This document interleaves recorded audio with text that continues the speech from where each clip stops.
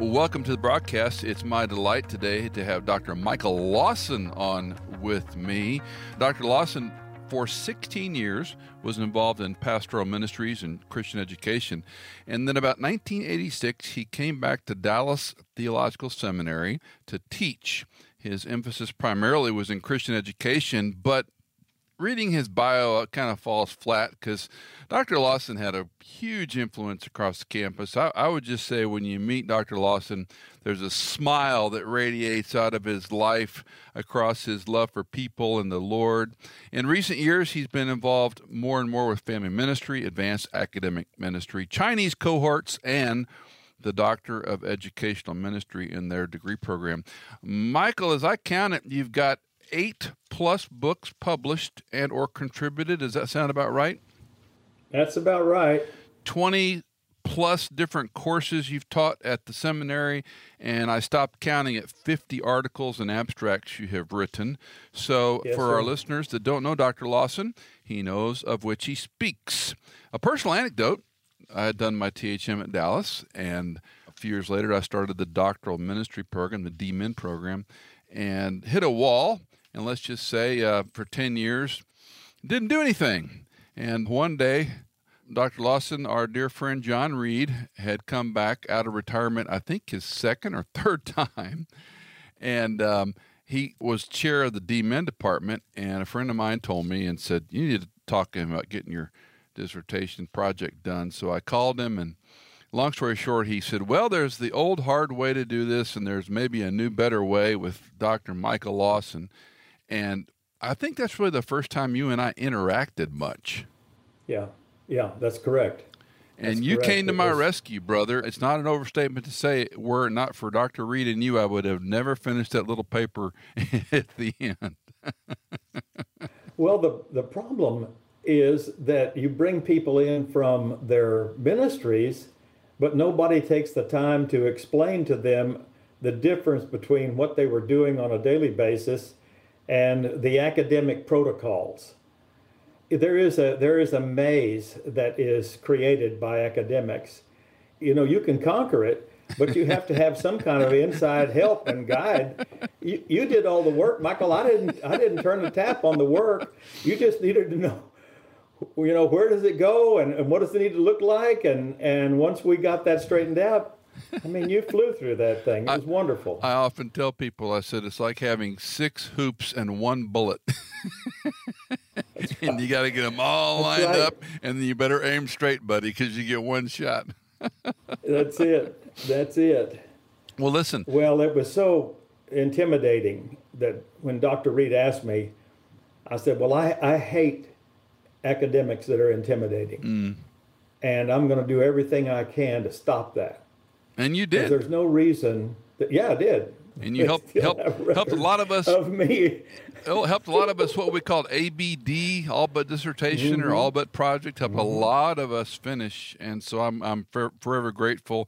And even though, and you and I know very well, having that doctorate means nothing, but in the scheme of things, it is a union card, and there's no question it lends some street credibility that, as Dr. Hanna said, all a doctorate proves is that you can endure great lengths of boredom.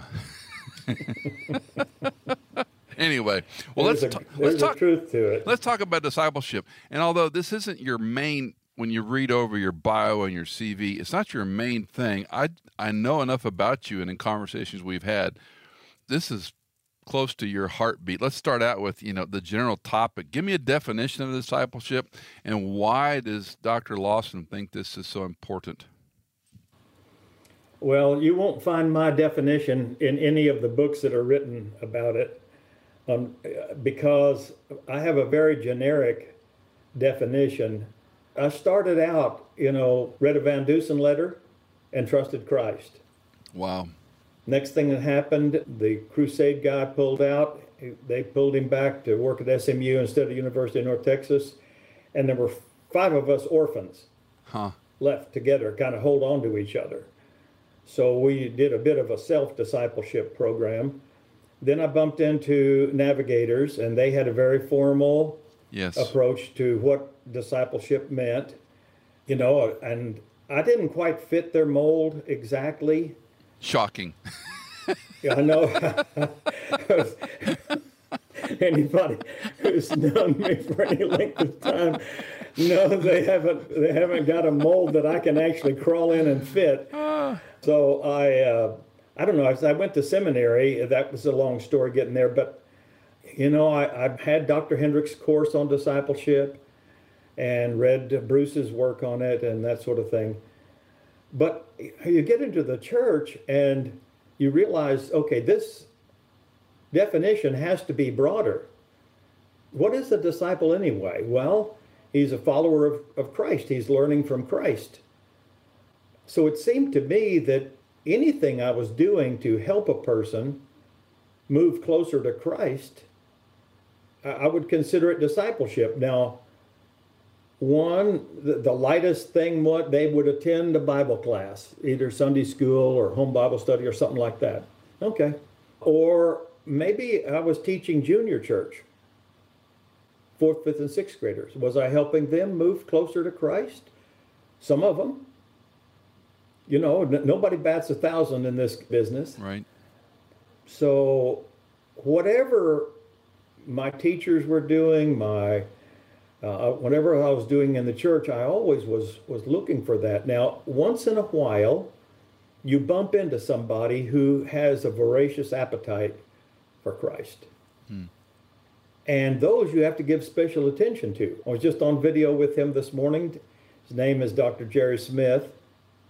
He is a pastor in Nashville there, was. I say doctor, he's ABD.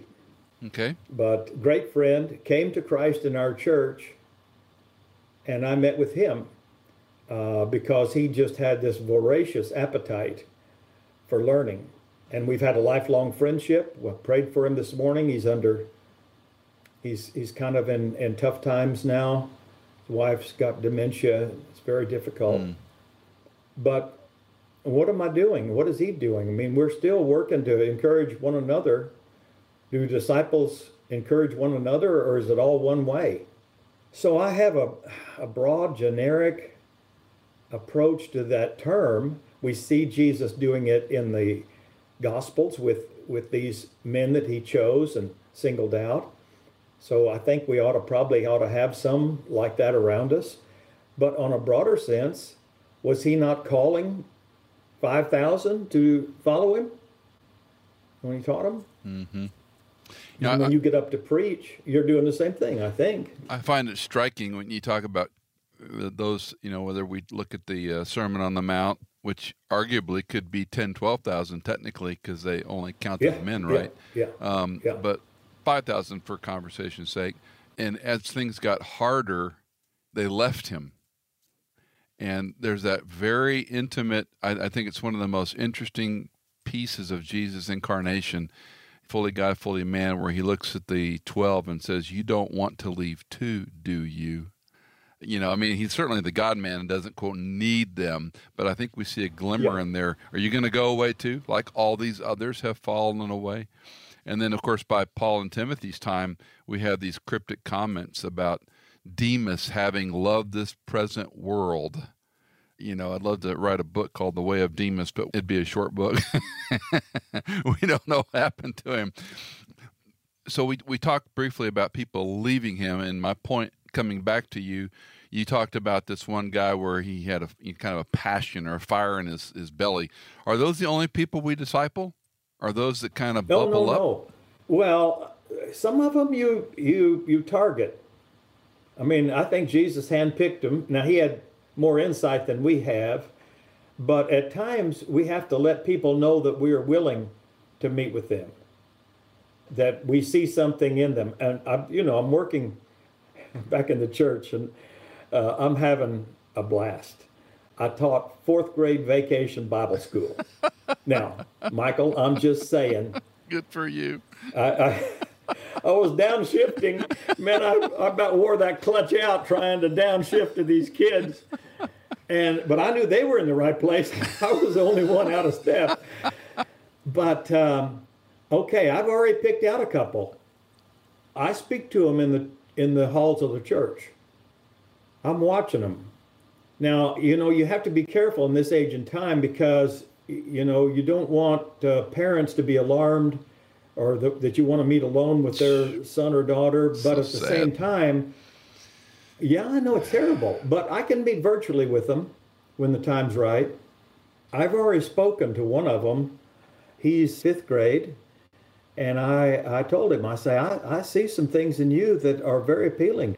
I think the Lord may have his hand on you for some special purposes. He's kind of the leader in the group. He speaks up when others are quiet. He sits up front, doesn't sit in the back. Okay. These are indicators. Okay. Well, there's nothing magic about it, but if you see something, you need to say it. Tell him, and then call him by name. Interesting, I'm teaching his Sunday school class now, fifth and sixth graders for a July term, and his father comes in, sits in the class. I love it. Yep. I love it. So yeah, I'm watching. I think we're always looking for who's out there, and we may have to let them. I've had people say, "Well, I know you're busy."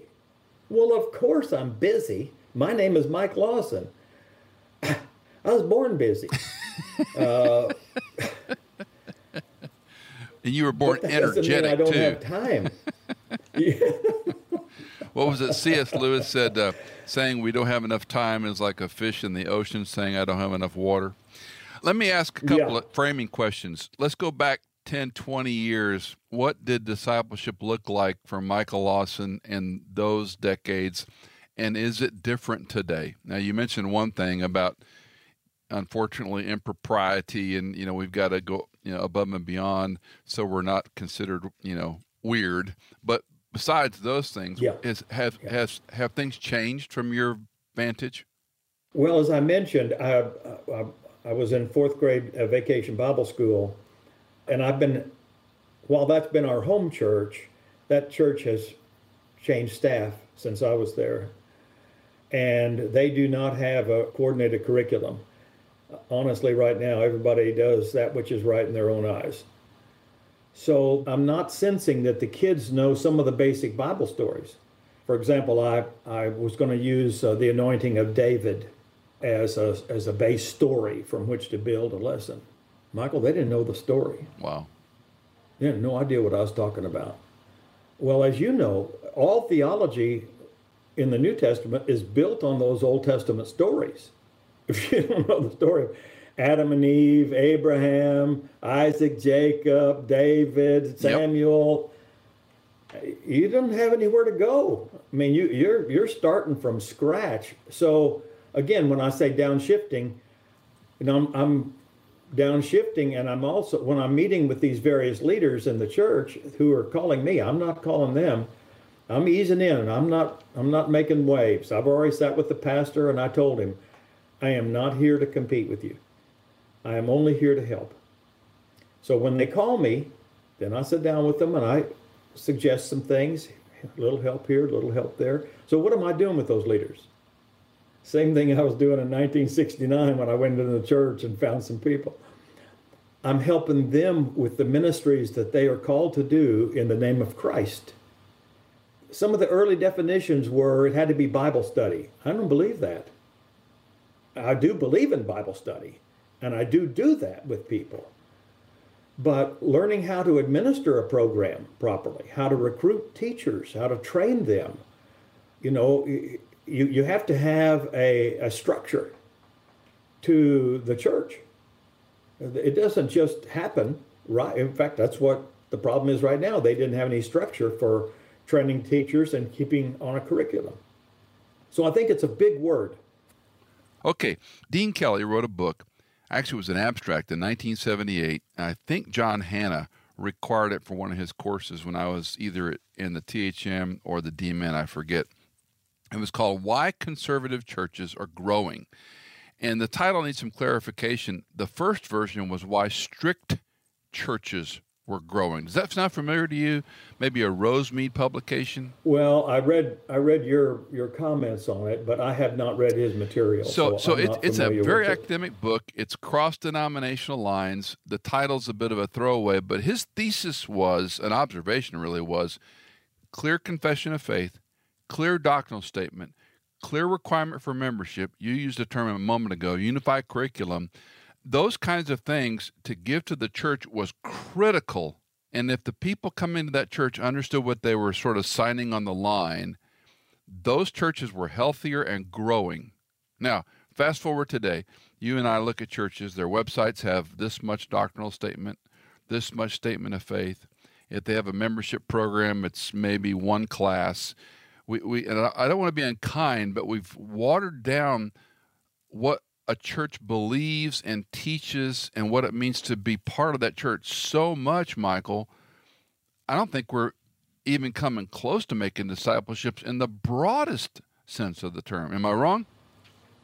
Yeah, yeah. Well, I think that some of the things that you mentioned are accommodation to try to attract people, so we make it less demanding. And I don't think that's healthy. I think there ought to be more challenges. I think people, at some point, attendance at church or it needs to be a priority. I feel at times now, even attending church is kind of well, if it works. I don't think people are being called to, okay, let's make a commitment here to, as best we can, realize that life doesn't come at us in an organized way, but this is serious business. Unfortunately, for a lot of people, and I don't think we've done anything to change their attitude or to help them change their attitude, that, church is just one of the things I'm involved with. It needs to be kind of at the top of your list somewhere. Sunday football is more important, or your favorite college team is more important than being at church, worshiping God. So I think that, the problem may lay with us. I don't think when all those people left Jesus, he said, well, let me come back. Let me adjust that sermon. I think I can edit out a few things that'll make you more comfortable. It's interesting, the last, I would say, 10, 20 years in my spheres of involvement, you mentioned college football. We've been in the South after we left Chicago. We've been in the South now 14 years. SEC is a near religion, and people in their 50s and olders have the time and the money, and their kids might be at one of these schools. And so on Friday or Saturday, they're driving down, and there's an interesting dynamic that their college-age kid enjoys having the parent come. That's a different discussion.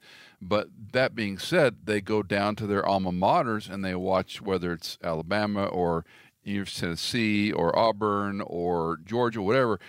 And again, that's not a bad thing, but I find it interesting. There was a time when I was in college in the, what would that be, the late 70s. I remember, even as a college kid, Sunday morning Sunday school, getting up, putting on the one suit I had, the one dress shirt, and the one tie I had to go to Sunday school at the little college town I attended and going to church. And I went back Sunday night, and I wasn't that super religious of a person. I wanted to learn and grow and be a part of the body of Christ. That's changed a lot. And you intimated maybe it's on us to some degree, and it could be, but convenience, money, I mean, I'm a pastor still. The lack of a robust church Sunday school ministry has so fallen off the edge, and to go to hear a sermon and sing some songs is just not on people's radar like it once was. Yeah. So, I lay it at the feet of the leaders. We bear responsibility at seminary. We were letting kids glide through Dallas Seminary, and basically they were coming out with an academic experience. It's wrong. We tried to change it. We did some things with spiritual formation. I don't know that we did the right things, but at least we were making attempts to address it. that we weren't letting it just slide by us. And I think that church leadership needs to sit down and say, hey, it's not about the budget. Yeah. This is not about the budget. This is about where are people growing? How are they maturing? By the way, there are some pretty decent documents out on surveying churches and their spiritual health and that sort of thing. I'm not sure that pastors or church elders really want to see those. Well, you know as well as I do, places where I've done it, they didn't like. They don't like the result. Well, you know as well as I do, an existing church ministry is very hard to change unless you've got a reforming mindset of a pastor who's got a pretty thick hide. The church I served in the Virginia, D.C. area, I loved that church in our time there. But there were 112 ministries, and you go in there and try to do reformation and change on, these big programs, So, and I've counseled pastors. I don't really consult, but on the dozen or so that I was involved, I would say, look, you have a sandbox. What can you do? You maybe can't go in there and change the whole thing, but you could certainly start. Cindy and I did a marriage mentor group, a 2-year program for many years, where we handpicked about, the first group was too big. It was like 12 or 14 couples. Then we came down to like 8. And we owned them for 2 years, Michael. They came to our house every Sunday night for 2 to 3 hours. I pursued each guy individually over lunch as much as possible. Cindy pursued the wives as much as possible. And I've often said over, the 40 years we've done this now, that's probably the most important thing we did with those married couples, because it was Bible study and theology, but it was talking about their job and their marriage and how many kids. And every couple has a fight over how many kids we're going to have, or we're going to adopt, and what about the budget and where we live, and just having a couple that's a few years older than you, been around the block, doesn't have all the answers, but maybe has some good questions. So discipleship is more of a, I hate the phrase, but doing life with Christians and being there, right? Sure. Let me ask you this, and you've done this a good decade longer than me. You've got, 50 plus years of ministry now? Yeah, 60. So when you look at it now, and you're brought in as a consultant, and let's say the church or the small group leaders or Sunday school teachers, they want to change. They want to learn. They want to grow. They want to help these kids or young adults become disciples. Give us, 5 or 6 things that Dr. Lawson would instruct us on what we need to do to start being deliberate about making disciples today. Well, I would say the first thing is, let's say I had 10 teachers in front of me. I would say, okay, how much time are you giving to your own personal growth? Well, that's always embarrassing. A devotional life is like, oh God, if you want to make people feel guilty, preach on your devotional life. Everybody feels guilty. Well, I use a little 7-minute plan. So if you got 7 minutes, the important thing is to do it daily, every day. 7 minutes, 30 seconds of prayer, 4 minutes to read a text, 2.5 minutes to reflect on that text. Just think about what you read. 7 minutes, no more. Be rigid. But what you've done is you've started to make your mind cycle on a regular basis, that the scriptures. And I actually developed that in my master's thesis, when I did it on Bible reading. I tried to write it on family Bible reading. Interesting that the king of Israel, one of his mandates was to read in the scriptures daily, just daily. Doesn't say how much. So that would be my first thing. Okay, let's get ourselves together, and then let's think about what we're going to do to help others get together and grow in Christ, and what that's going to look like. Where are we now? Where do we want to be in a year? What are the steps in between? And then when you come back to evaluate, okay, we had 3-4 objectives for this year. We got to the first 2. All right. So the last 2, okay, those become the first 2 for next year. This is not a formula. This is just a process. So we're putting people in a pipeline of growth. And we start with their own talk with God, listening to God, and then, okay, some reading, maybe some reading. You've done that with people. You give them this little book, that little book, get them started. This early childhood director at Metropolitan now, God bless her, she's, as I said, she had no theological biblical training at all, zero. And she went and got help, and they gave her this book like this on theology. And she said, I didn't know what to do with it. How to start, yeah. So I gave her Charles Ryrie's 4 pages, you know, those syntheses. Those were so of systematic great. theology. Those outlines were great. I mean, she looked at, and her eyes popped out. She said, I can do that. And she's an educator. It's not like she's not a reader. Well, she went on ahead and bought his book. You know, I mean, eventually he wrote a Bible doctrine book, and it's those 4 pages are in the back of his book.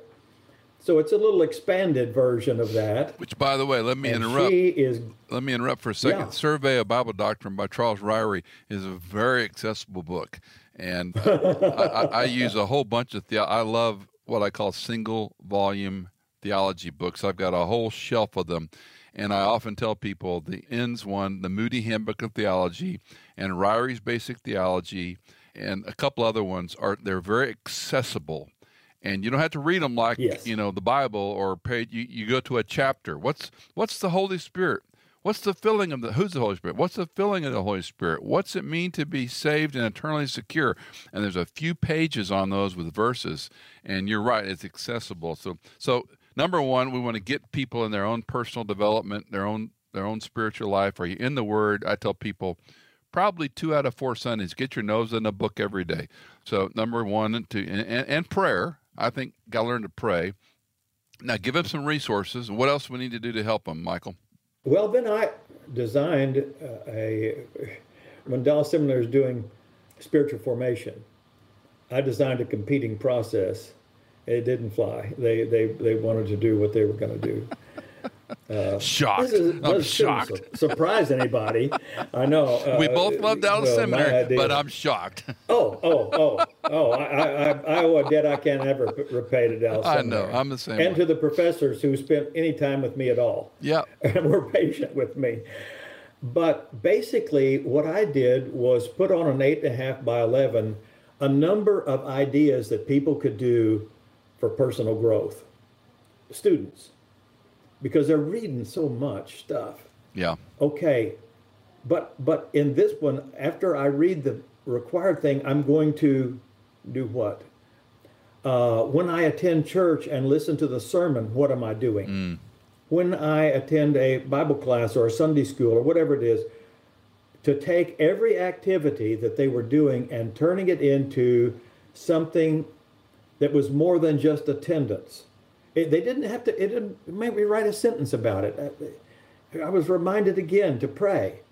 Let's see, Michael, do you ever need a reminder to pray? Every morning. Every morning. Of course. How many times does the Bible have to say it?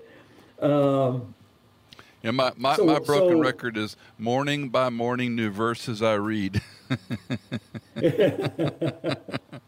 I never saw that before. Yeah.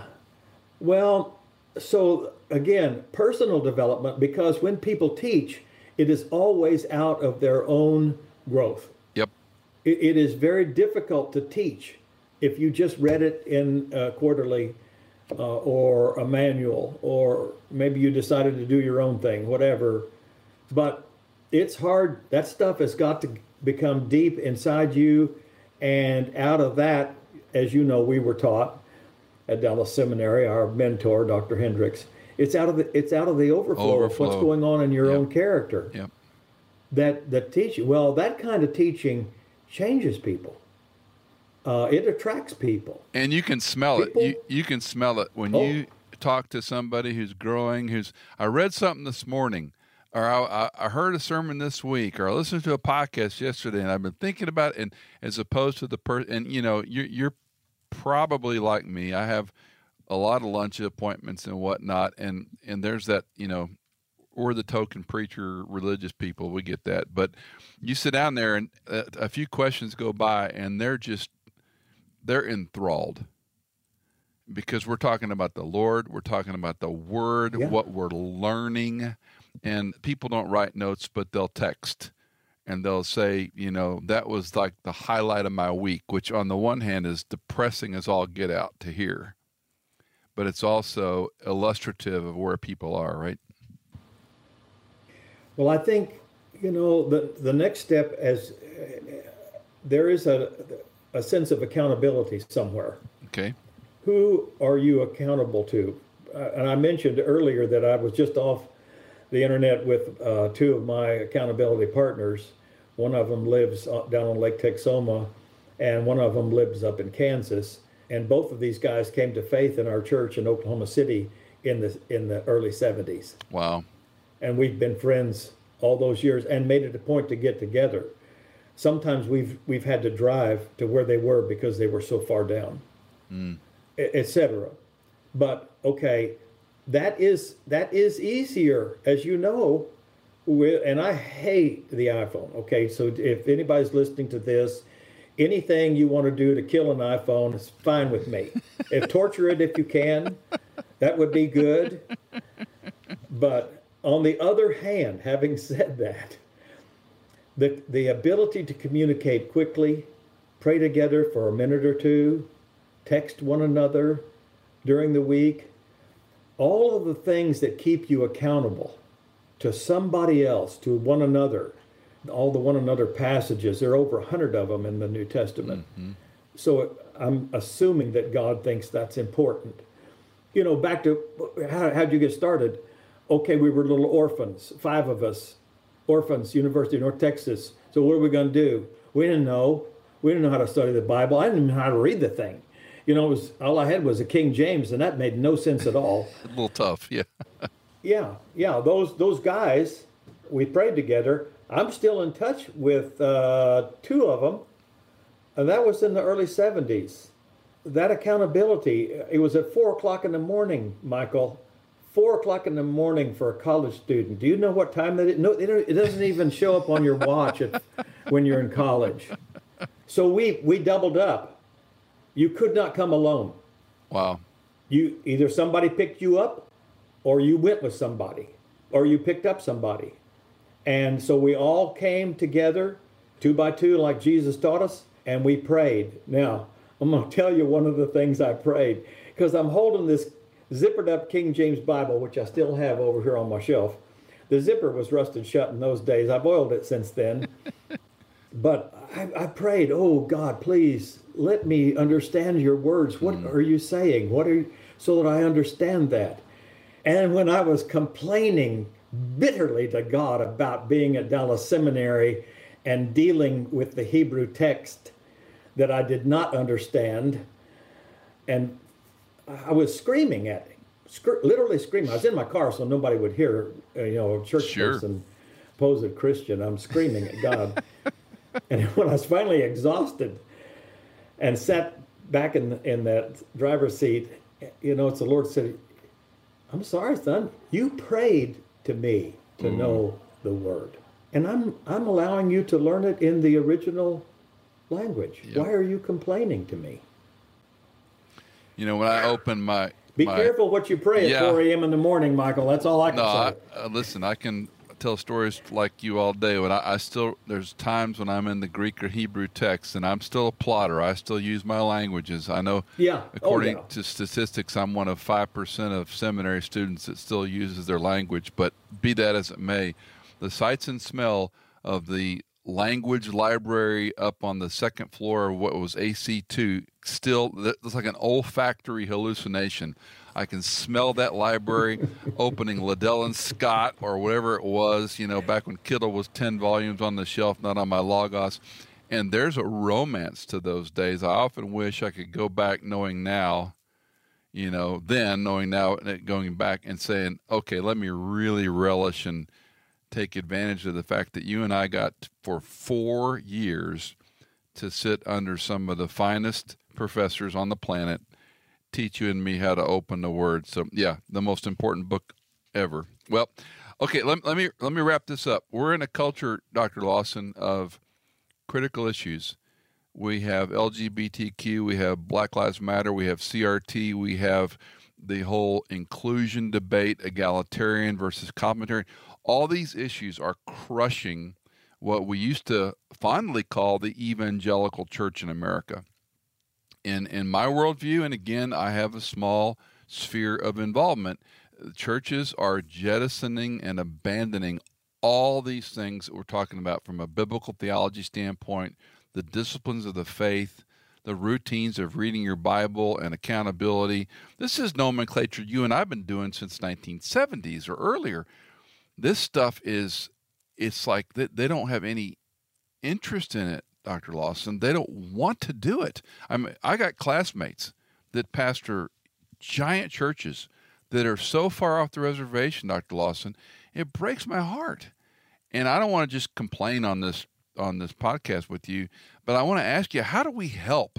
And how are we part of the, man, put a smile on your face. You get to learn the Word of God. You get to grow. You get to become a disciple. How do we reframe or infuse our friends in the next generation? And you're in the fourth grade class. Fantastic. How do we spread that?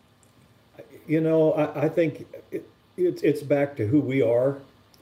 That, would we like to create a vaccine and, shoot everybody up? But that's not the way it works. It seems to me that what was contagious at Dallas Seminary in the days when I was coming along was certain professors' deep love for God and His Word. And I'm trying to spread that same disease to anybody who'll sit still long enough. I've done it in 35 different countries. I've left people wanting more. I've got people at the church that I've been gone from for 35 years.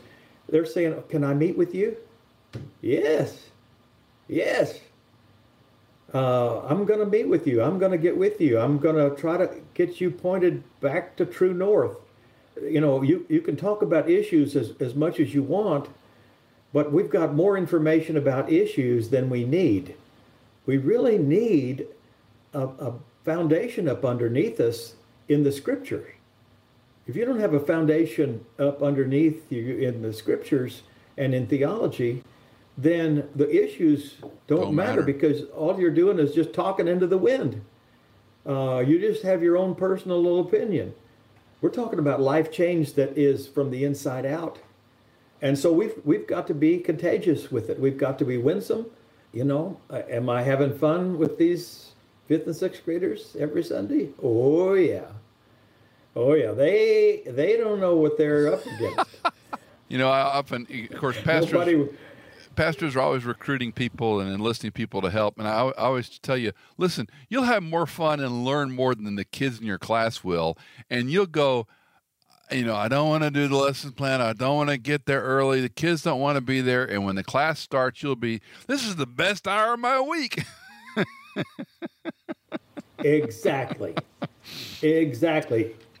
Dr. Michael Lawson is the author of so many books, but I want to talk about the Handbook on Teaching.